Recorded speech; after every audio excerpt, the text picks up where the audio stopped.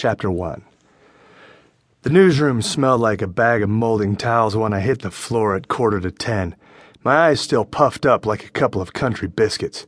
Sheldon Sharp, I always hated his pen name, it reminded me of checkered coats and white Cuban-heeled shoes, had left his desk. His cup of coffee steamed away, sitting next to a stack of files. I snatched up the mug, ignoring the affirmation printed on the side, some fluffy quote from Anthony Robbins. I took a sip. Too much sugar. Too much cream. Oh well, the caffeine had helped deflate my eyes and bring some reason to my foggy head. I found 2 handwritten notes on my desk. One surprised me. One didn't. I picked up the pink slip, the one that didn't surprise me, the one that read termination notification in block print along the top, and walked to Ernie Sanadoro's office. Since he had taped a note up with the words "Please knock" in black Sharpie to the privacy glass of his office door, I'd taken to barging right on in. As I pushed into his office, both he and Terry Runningfox, a respectable culture vulture freelance writer, looked up at me. Terry sat on the leather couch across from Ernie's cheap pressed cardboard desk, stacked as usual with cantilevering piles of books and files, with one clean piece of real estate reserved for that damn abacus he'd won at the Platinum Pen Conference back in '05. "Do you know how to read?" Ernie asked, nodding toward the Sharpie note taped to his office door. "Look, Chief, I got a lead I want to follow up on. I thought I'd take the rest of the day to dig into it." "Lay off the chief bit, Block. This isn't the '50s, and it's not exactly PC either." Ernie shot an awkward glance at Terry Runningfox. Runningfox grabbed his bangs, lifted them up, and made a tomahawk slashing motion with his other hand. Ernie glanced at my pink slip. "I see you got the memo." "What memo?" I held up the pink, pretending I was looking at it for the first time. "Oh, this! Yeah, I got it." I tossed the pink slip into Ernie's aluminum wastepaper basket.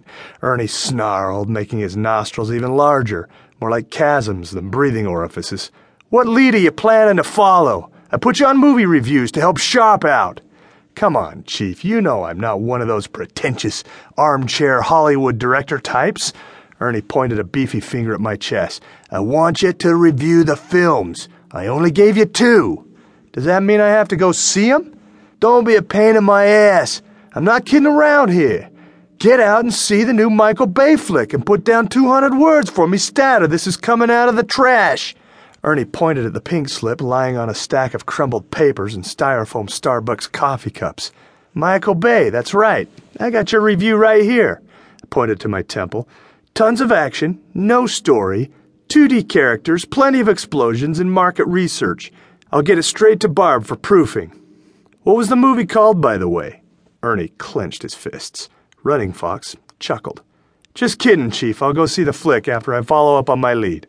"You aren't following up on any lead unless I give you the say-so." "But, Chief, it's a really freaking good lead. One afternoon and boom, I'll give you a banging story that'll rattle even your hair out of alignment." I flicked a glance at Ernie's perfect Johnny Cash pompadour. The color left Ernie's face. He moved around his disaster area desk, having to take a few extra steps due to his girth problem. He riffled through a stack of files and trade rags. Took a full minute for him to find what he wanted. I and Runningfox exchanged more than a couple of glances as he kicked up the dust. "Here!" Ernie picked up a copy of the most recent issue of The Star, one of those believe-it-or-not rags with everything from Bat Boy to the President of the United States visiting aliens. The cover headline read, "Witch Coven Helps Salt Lake City Mayor in Election." I smiled. I knew the story well.